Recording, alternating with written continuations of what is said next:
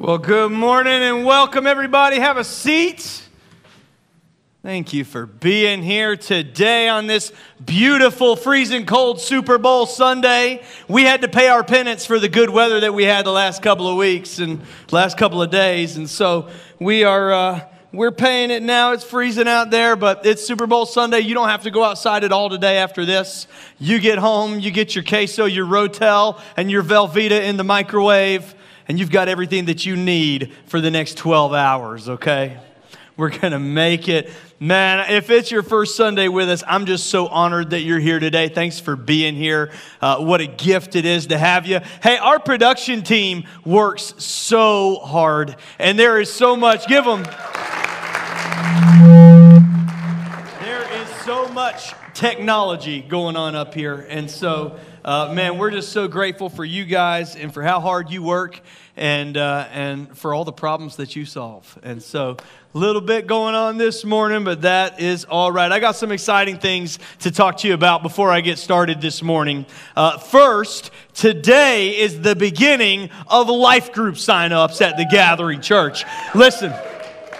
There are very few things that are more important at the gathering and in the life of the gathering than life groups. We really believe that that's where the magic happens. That's where you build community and you make friends that can help you grow closer to Jesus, that can help you find freedom, that can help you live the life that you're trying to move towards. It happens in life groups. Life group Sunday is a big deal because our life groups fill up fast. And so today you want to sign up for a life group. If you don't sign up today, no guarantee you'll get in the one you want to be in. And so after service, you can go outside and some of your life group leaders will be at a table right back there for you to meet and get to know them. There is our life group coordinators, Josh and Taylor Davis, back there with a little takeaway about every group. It's got a picture of the leaders on it, little information. And so you can take that with you, go home and sign up online today as well at gatherasheville.org/lifegroups.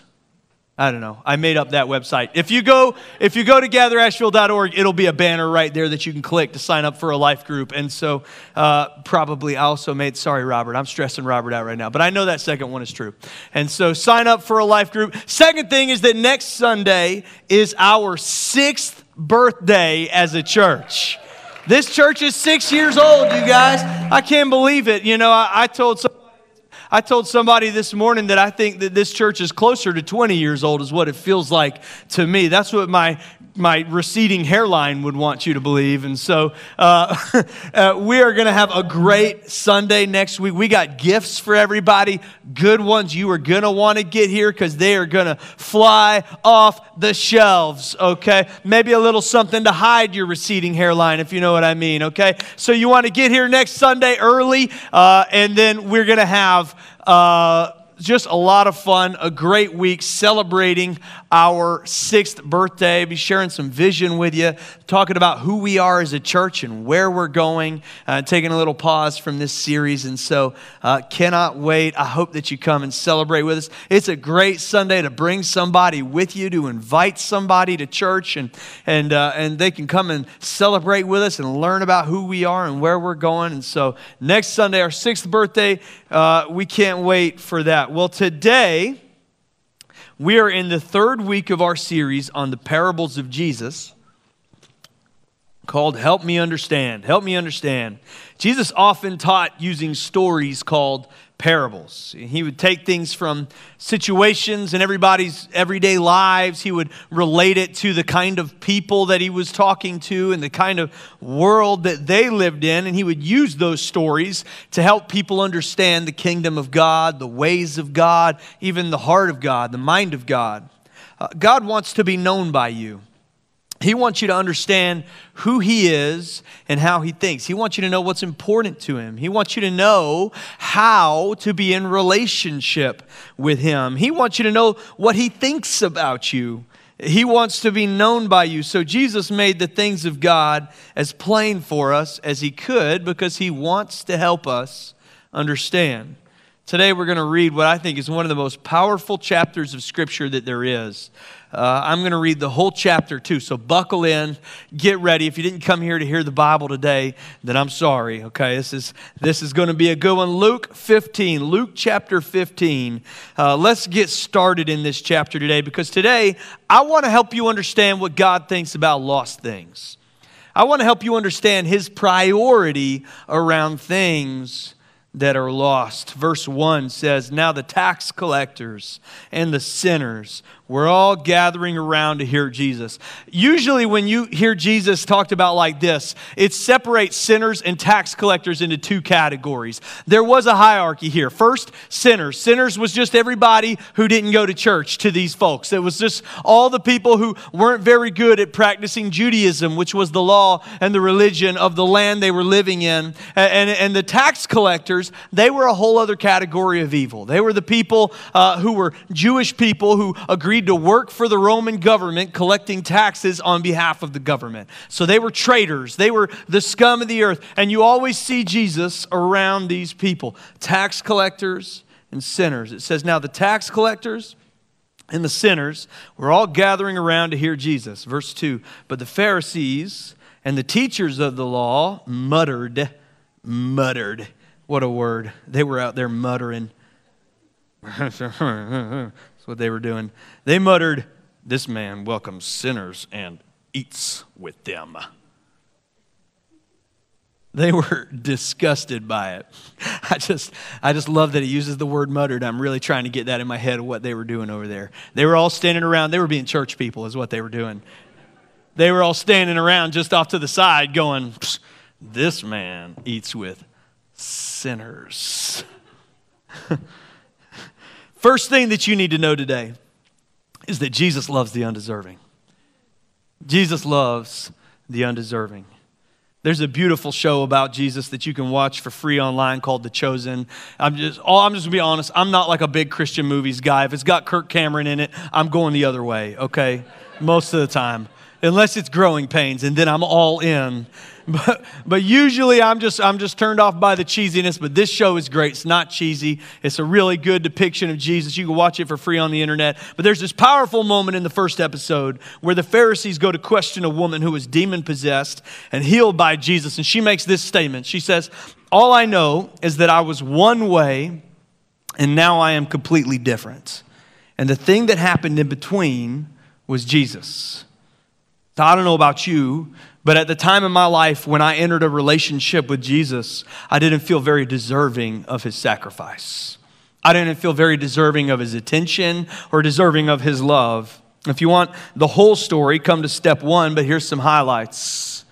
I was 19 years old when I joined the Coast Guard. I was as lost as a person could be by every definition of the word. I was adrift in the world. I didn't know which way to go. I felt untethered. I felt lost. I constantly lied about who I was. You know, I was in this new career and I was meeting people and I was constantly making stuff up about myself and about my identity. And the reason that I did that was because I hated who I was. I partied harder than anybody that I knew. I was proud of it. And it wasn't because I thought it was fun. It was because I desperately wanted people to like me more than I liked myself.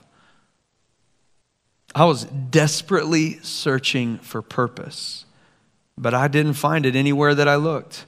And that made me mean, and it made me hopeless and confused. I was depressed, really depressed. I didn't want to live with myself anymore. Right before I met Jesus, when I was 21 years old, I made an attempt on my own life. I just didn't feel like I deserved to live, let alone did I feel like I deserved anybody's love, let alone the love of my Savior. But Romans 5:6-8 says, "While we were still weak, at the right time, Christ died for the ungodly. For one will scarcely die for a righteous person, though perhaps for a good person one would dare even to die. But God shows His love for us in that while we were still sinners, Christ died for us." Jesus died for you at your very worst, not at your best. He loved you, he loved us, he loved me so much at my very worst that he was willing to give his life for me. It's not about whether or not we wanted it or deserved it. It was just his decision because it's who he is. When you were at your worst, Christ died for you. All the religious people standing around Jesus, they didn't understand it. If Jesus is the Son of God, then surely he should be spending all of his time with the people of God. He should be looking for the holiest of holy. He needs to be finding the ones that are getting it all right all of the time. Surely they are the ones deserving of the attention of the Messiah and not these tax collectors and sinners. But he didn't come for the religious people. Mark 2:17, Jesus says it's not the healthy who need a doctor, but the sick. I've not come to call the righteous, but sinners.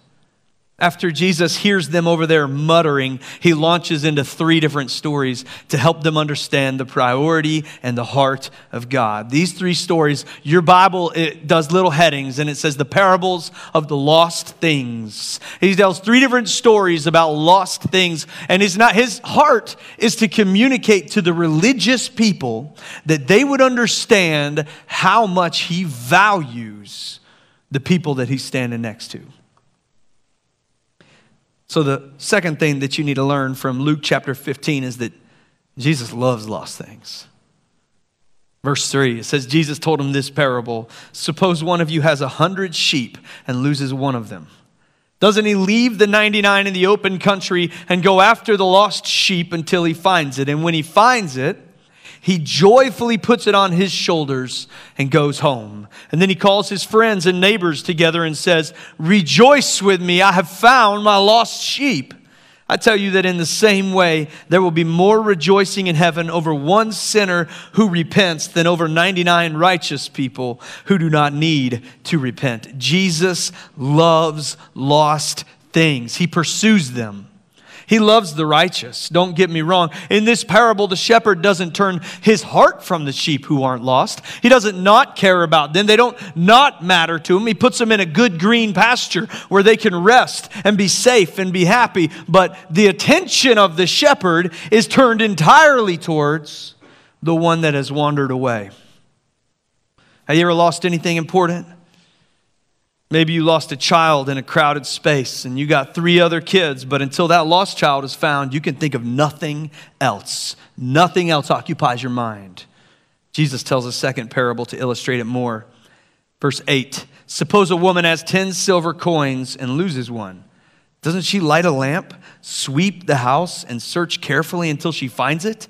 And when she does find it, she calls her friends and neighbors together and says, rejoice with me, I've found my lost coin.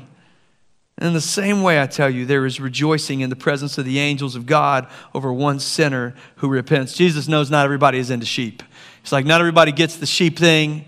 All y'all ain't shepherds, but everybody here understands money. We all get that one. He put that one out there for the generations of people to follow. If you got $10,000 in your bank account and you lose a $100 bill in your house somewhere, you will tear that place apart looking for it. Gotta find it. Where is it? Nothing happens until I find my $100 bill. I got a Christmas card one time, or a birthday card with $100 in it, and I lost it like 2 days later. Guys, I lose stuff all the time. I would say 30% of my life is trying to find something that I just recently lost. I'm just looking for it. And I had this card, and I'm supposed to always put them in the same place, but I didn't, and I put it somewhere else, and I lost it. And I didn't want to tell Rael. I didn't want anybody to know. I was like trying to anxiously search in secret. I'm like wandering all around the house. Rael's like, what are you looking for? I'm like, nothing. Not looking for anything, leave me alone. I'm yelling at her about it, trying to find this thing. I looked everywhere. I tore the whole place apart. It didn't matter what I had in the bank account. It didn't matter what I had in my wallet. All that mattered to me was that $100 gift card that was lost somewhere. I had to find it. Consuming my thoughts, my attention, and my time until the second that I found it. And when I found it, it was like getting it new all over again. It was underneath my dresser in my closet, you guys. I don't even know how it got there. I don't even remember taking it upstairs. That's where it was. And I, in my closet, surrounded by all these clothes that I already have, absolutely celebrating that I was going to buy some more clothes with this gift card. Yes. That's how our minds work. That's how our minds work. It's hard to think about all the things we currently have when something that we need, that we want, that we love is missing. And that's God's heart here. You need to know that if you're not in a relationship with Him, it's not like He doesn't care about you, and it's not like He doesn't think about you. He's obsessed with you. He's obsessed with finding you. And when He does find you or you find Him, He's not waiting there to wag a finger at you for being missing. He's going to call everyone into the room to celebrate. And I was at rock bottom, and somebody shared the gospel with me in the form of a gentle nudge back towards Jesus. And I remember being afraid. I had grown up in church, and if God was real, wasn't He going to be mad at me for all the things that I had done since I left? I knew Him as a kid, but I had done so many bad things, had made so many poor choices since then. Wouldn't He be standing there at the door ready to punish me? But that's not who God is. He came for you. He searched for you. He gave His life for you when you were at your very worst. Paul tried to answer this in Ephesians chapter 2. As for you, you were dead in your transgression and sins, in which you used to live when you followed the ways of this world and of the ruler of the kingdom of the air, the spirit who is now at work in those who are disobedient. But because of His great love for us, God, who is rich in mercy, made us alive with Christ, even when we were dead in transgressions. It is by grace you have been saved. In other words, when you were as good as dead, that's when He came to find you. That's when He gave His life for you. That's when He called you into relationship with Him. Not before, not after, not once you had made it right, and once you had made all the right decisions and checked all the right boxes. That's not what He required of you. He went and found you when you were completely helpless of yourself. Romans 2:4 says, it is the kindness of the Lord that leads us to repentance. He is not a vengeful God. He is not wagging His finger waiting for you to come to Him with a long list of ways you're going to make it right. He is kind and He is good and He is waiting for you. Luke 15 is Jesus' reminder to us that we can never outrun His love. Number 3, you can never outrun His love. He tells these two stories that are short with a quick point, and then He leads it into a longer story. It's called the story of the prodigal son. Let's read it. Verse 11 says, Jesus continued, there was a man who had 2 sons, and the younger one said to his father, Father, give me my share of the estate. So he divided his property between them. For someone to do that in this culture is to turn their back on their family. The share exists to carry on the family line. But for a son to go to his father and say, I want what I have, I'm going to get, I want my share, now is the same thing as a son going to his father and saying, this family is as good as dead to me. And I want to take my money and go live the way that I want to live apart from you. It was a very hurtful moment for the father. Verse 13, not long after that, the younger son got together all he had and set off for a distant country, and there he squandered his wealth in wild living. After he'd spent everything, there was a severe famine in that whole country, and he began to be in need. So he went and hired himself out to a citizen of that country who sent him to his fields to feed pigs. He longed to fill his stomach with the pods that the pigs were eating, but nobody gave him anything. You will never be satisfied apart from God. You will never be satisfied apart from God. So many of us can relate to the son in this story. We long to be satisfied, to have fun, to live the life we dream of living. We want purpose. We want meaning. We want all of it. And for many of us, we assume that we'll find it out there in the world somewhere. So we look high and low. We look. And that's my story. I wanted all of that and more. And I'd become convinced that I wouldn't find it in the church or Christianity or any of that. I became convinced that the answer was just out in the world somewhere. So I searched the world, but everything I found was never going to be enough. The best Friday nights ended up with me alone in my bed, feeling emptier than ever. The Coast Guard missions that should have been the most fulfilling, should have given me the most direction, the most purpose in my life, left me wondering if there was more to this life, or if this was all there was. In this story, the son was wealthy enough to live the life of his dreams. But a famine came, and before long, it is all gone. And he's left with nothing. And his life is at absolute rock bottom. So I don't know your story, but I've been at rock bottom. I've seen it. And I know that when you're there, you don't think you're ever getting out of it. You don't think you're ever going to see the sun again. You don't think there's ever going to be a good day to follow. That's where he is in verse 17. It says, when he came to his senses, he said, how many of my father's hired servants have food to spare? And here I am, starving to death. See, I think there's a moment for almost all of us that comes like that. It says, when he came to his senses. You're at rock bottom. And maybe you're not living in a pig pen, trying to eat pig food and not even being offered the pig food. Maybe you're not in as dire straits as where I found myself those years ago, but maybe you do have a feeling of desire for more. You have an emptiness inside of you that you want some sort of answer to. You believe something was made to fill that space in your heart, and you're looking, and I believe we all have that moment where we have to make a decision. It says, when he came to his senses. When he came to his senses. Where we can make the decision to go looking somewhere different than where we've been before. Because our tendency is to always just keep looking in the exact same places over and over and over again, expecting different results. I'm just going to look for my fulfillment in people. And if this person lets me down, it's a different person. They'll make me feel better. And when that person lets me down, I'll look someone else, and they'll give me fulfillment and peace. Maybe it's my job, and when this job doesn't fill me up, I'm going to quit that job and I'm going to start a new one. And when that doesn't work, I'm going to quit that one and start. We keep looking in the same places over and over again to fill up these voids in our hearts. And then a moment comes, maybe, when you come to your senses and you think, maybe I should look somewhere different. Maybe where I've been doing hasn't been working. The son says, man, my father's servants, they live better than I live. Maybe he'll let me be a servant. Maybe I can just come back in some capacity.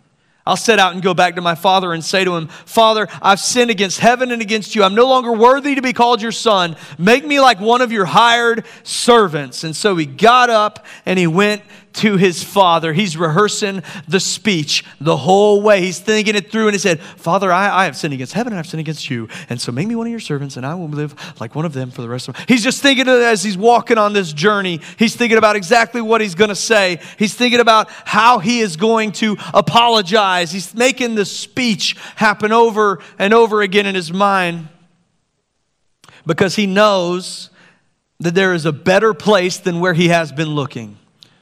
Because everything that you're looking for only exists in the presence of your Father, in the presence of God. This man's at rock bottom, and he realizes that all he needs in life, he once had in relationship with his Father. Maybe you've been in church all your life. Now you've been gone a while. You want to go back, but you're nervous. So much has happened since you left. Does God even want you? Do you even deserve him? Are you ready to let people in again? Are you ready to let God in again? I want to remind you and assure you today, what you're looking for, what you have been looking for, you are only going to find in one place: relationship with your Father. And in our heads, we get the image that maybe your earthly father gave you when you messed up. Oh man, one time I got home late on curfew because I was speeding and I got a speeding ticket. And I was speeding because I was already going to be late. Oh my gosh, you guys. I got home, my dad was waiting for me, as he should have been. And he was waiting for me, and I had that ticket in my hands. It was not a good day. And maybe your earthly father's put that image in you. And honestly, y'all, don't be hating on your father. You messed up. It's his job to give you some discipline. Come on now. But maybe that's what you think God is like. And you've been gone, and you've wandered off, or maybe you've never really known him, but because you have that image in your head still of the teenage kid walking through the door with that one light on in the living room and dad sitting in that chair and the butterflies, like you're just like, maybe I should leave and join the army. Maybe that would be better than having this conversation right now. And you think God's going to be like that. You think the moment you step back into a conversation with him, relationship with him, maybe you thought the moment you came through our doors today, God would be waiting for you to wag his finger, to tell you all the things that you had done wrong, to punish you, to tell you how you've disappointed him and this family. You've been a disappointment to me and to this family. That's what this son thought. So much so that he wrote the speech. You ever done that? You ever wrote and rehearsed the apology speech? I have. I've been on the way home before with the apology speech on replay in my mind. I've done it as an adult recently in my marriage, rehearsing that apology speech. Verse 20. But while he was still a long way off, his father saw him, and he was filled with compassion for him. God describes himself the first time in the book of Exodus, chapter 34. And it's this really amazing, just beautiful, awesome story where God reveals his nature to man for the first time. He declares his name out loud for the second time, and then he describes himself. And he starts by saying, he says, Yahweh, Yahweh, that's his name. And then he says, a compassionate and gracious God. So the very first thing that God wants you to know about himself is that he's compassionate. That compassion is what drives his heart. Compassion is what drives his thoughts about you. It's not anger. It's not a desire for punishment. It's compassion. While he was a long way off, his father saw him and was filled with compassion for him, and he ran to his son. He threw his arms around him and he kissed him. And the son said to the father, Father, I've sinned against heaven and against you. He's going into the speech. He's been rehearsing this all day. I've sinned against heaven and against you. I am no longer worthy to be called. But the father said to the servants, he ignores it. Flat out ignores it. Quick, bring the best robe and put it on him. Put a ring on his finger and sandals on his feet. Bring the fatted calf and kill it. We're having a feast to celebrate. For this son of mine was dead and he's alive again. He was lost and he has been found. And so they began to celebrate. Jesus is telling this story to the religious people who are standing there to help them understand how much he loves lost things. To the people that are listening, that are tax collectors and sinners and who have been told they're not good enough to go into church and they're not good enough to know God. To the people who've been cast aside by their own choices and their own decisions and all the things that they've done that have separated them from God. Jesus looks at them and he says, our God loves lost things. He pursues them. And when they come home, he doesn't wait for excuses. He doesn't wait for reasons. He doesn't wait for apologies. He cannot wait to celebrate that they are home. Here's the image I get. Every day at a certain time, the father stands out on his porch looking off into the distance, into the direction that his son left in. Every day for years he watches. And nobody comes. And then one day a figure appears on that hill. And this father, he's a man of wealth.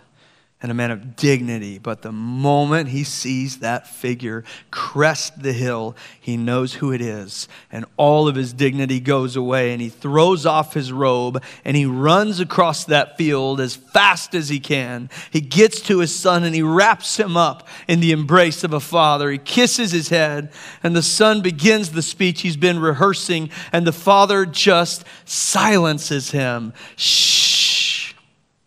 He doesn't need an apology. He doesn't want an excuse. He wants his son. So he gets the fatted calf, and there's a celebration tonight. My son was dead, and now he's alive again. Your Father in heaven isn't wagging his finger at you. He's not just waiting on you to come with the best apology. He's not waiting on you to get it all right. He's waiting patiently to wrap you up in his embrace. He wants to celebrate you. He doesn't want your apology. He wants your presence. He wants you to come home today, to feel his arms wrapped around you, to rest and find peace in your heart, and at last in the presence of your Savior. There is justice in the heart of God. He says that in that passage in Exodus 34. It says he's a compassionate and gracious God, maintaining love to thousands, forgiving wickedness, rebellion, and sin. But it says he does punish the wicked. There's justice in the heart of God, but he put all of it onto Jesus. All of it. All the punishment that you ever deserved landed on Jesus on the cross. And what that did was it cleared the field. The field between the Son and the Father, the field between the child of God, you, and God. That distance. There was a lot of sin and a lot of baggage and a lot of stuff in between you there in that field. There really was. Jesus came and he put his life on the line for you. He said, all this stuff that's separating you, I'm going to take it away. I'm going to take it on myself. He took that punishment. He took the brutal death on the cross as your punishment so that you could be made whole, so that you could be made clean, so that you could come home with nothing in between you and God. There is nothing left. See, it's already been done. You don't have to go find it. You don't have to earn it. You don't have to check all the boxes off. It's done. The field is clear. It's clear. All you've got to do is crest the hill, and the Father will come running to you with nothing on his mind but the celebration that you're home. Nothing else on his mind. It's only in your heart where the shame lives. It's only in your heart where the guilt lives. He wants to take that away. He wants to bind up the broken. Isaiah 61 says he wants to bind up the brokenhearted and set the captives free. That's who he is. That's who God is. There's a message for Christians here too. Verse 25. Meanwhile, the older son was in the field. Remember, there were two sons? One's been there the whole time. When he came near the house, he heard music and dancing. So he called one of the servants over and he asked, "What the heck is going on?" "Your brother has come," he replied, "and your father has killed the fatted calf because he has him back safe and sound." The older brother became angry, refused to go in. So his father went out and pleaded with him. But he answered his father, "Look, all these years I've been slaving for you and never disobeyed your orders. Yet you never even gave me a young goat so I could just celebrate with my friends. But when this son of yours, who has squandered your property with prostitutes, comes home, you kill the fatted calf for him." "My son," the father said, "you are always with me, and everything that I have is yours. But we had to celebrate and be glad because this brother of yours, he was dead, and now he's alive again. He was lost, and now he's found." Christian, everything he has is yours. Everything he has is yours. You are with him always, and everything he has is yours. Celebrate what he celebrates and search for what he searches for. Maybe this is what it sounds like in our culture. I don't know why this church puts so much energy into attracting new people and unbelievers. I don't know why everything has to be so tailored to a first-time guest on a Sunday. I've been here for years. What about me? Why isn't it more about me? What about what I need? What about me? Everything we have is yours. All the resources we can give you are here. We want to invest in you. We want to develop you. We want to see you reach full spiritual maturity. I'm always just trying to think up new ways to help people grow closer to Jesus, to help people who are found feel more fulfilled, understand and know their purpose more, get connected better. And we want to invest in it. If you take the initiative, you'll find us ready to meet you there. But there are those who are lost and now they are found. Rejoice with us as we look for those who are dead so that they can become alive again. The bottom line is this: God loves lost things. He never gives up on you as long as there's breath in your lungs. And once you're found, He wants you to help Him find others and to celebrate with Him when they become found as well. Maybe you're here today and you're a follower of Jesus. I hope this glance at Luke 15 has helped you understand how much God values people who are lost, people who don't know Him or have a relationship with Him yet. His attention is fixed on it. He wants to see them come home. May you have the same sense of urgency over finding those who are lost that our Father in heaven does. Join us in it here at the gathering. Get on the dream team. Help us create environments where people get found. Become an inviter. Bring people with you here so they can hear the message of Jesus and they can go from being dead to being alive again. Maybe you're here today and you're one of these people God has been searching for. You've been lost. And lost is exactly how you felt, adrift, trying to find direction, uncertain about whether or not you're even welcome back in the house of the Father, uncertain where that house is. Today can be the day that you crest that hill. Today can be the day that you see that that field is empty, that there is nothing between you and Him, that He can come to you, wrap you up in His arms, and celebrate your entering into His presence today. If you're here and you'd like to enter into a relationship with Jesus, it's as simple as just saying yes to what's already been offered. Every head bowed, every eye closed. You just say this prayer with me and it'll start a journey. It's the start of a journey. You don't just say the prayer and then you wake up and you're just 100,000 times better the next day. God's obsessed with finding lost things. He's also obsessed with helping them grow. We talked about that last week. You can go back and listen to that message about seeds and how they grow. God loves to make things grow and grow well. But He loves to see what was dead become alive again. Say this prayer with me if you're ready to enter into that relationship. Heavenly Father, forgive me of my sin. Forgive me for all the mistakes I've made. Forgive me for trying to do it on my own. I believe in you, and I give all of my life to you today. Everything that I am from this moment forward, I am yours. Wrap me up in your embrace. I need you. In Jesus' name, amen.